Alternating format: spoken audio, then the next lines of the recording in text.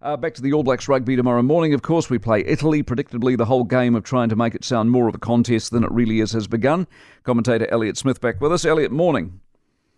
Morning, Mike. Now, do you feel like it's dragging? Do you feel like you've been away a long time and, you wouldn't mind a few more games? You can get home and get this thing over and done with?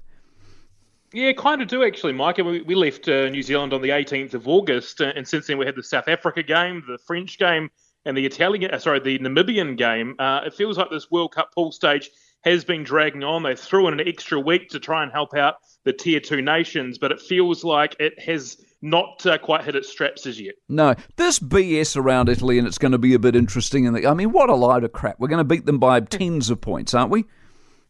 They should, absolutely. Look, Italy aren't that good. I know, people have tried to talk them up, saying, they beat Australia last year. Well, hello, look what Australia did last week. They beat Wales in 2021, but Wales were a different team at that point.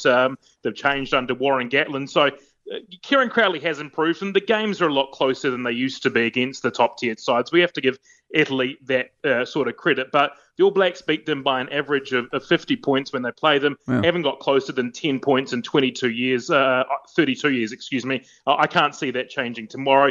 We're talking it up because it's a must-win game, but the fact of the matter is the All Blacks, for an hour, were quite good against France. It was the last 20 that let them slip. They should be far too good for the Italians. This is my ongoing concern. This is as good as it gets. Post-France, this is as good as it gets against Italy, because next stop, Uruguay, and then we get to the real end of them. And I just don't know if we're fizzed up enough to deal with some real teams.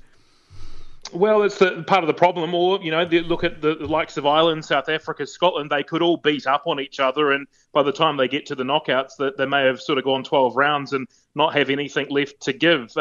It's kind of a shame the All Blacks played France so early on in the tournament. They couldn't quite build into it and play them a wee bit later on once they've had a couple of games under their belt, and perhaps play Italy in quick succession after that. But look, this is, as you say, as good as it gets for the All Blacks. They need to get that top team out there. They've got the 4 injured players back in the 23, so this is as good a chance as they've had in the World Cup to show their wares, show their best team, and put their best foot forward. Have a good call, mate. And still warm in that part of the world. The odds, by the way, $23 for Italy to win. We barely pay over $1. You'll get $101 for a draw.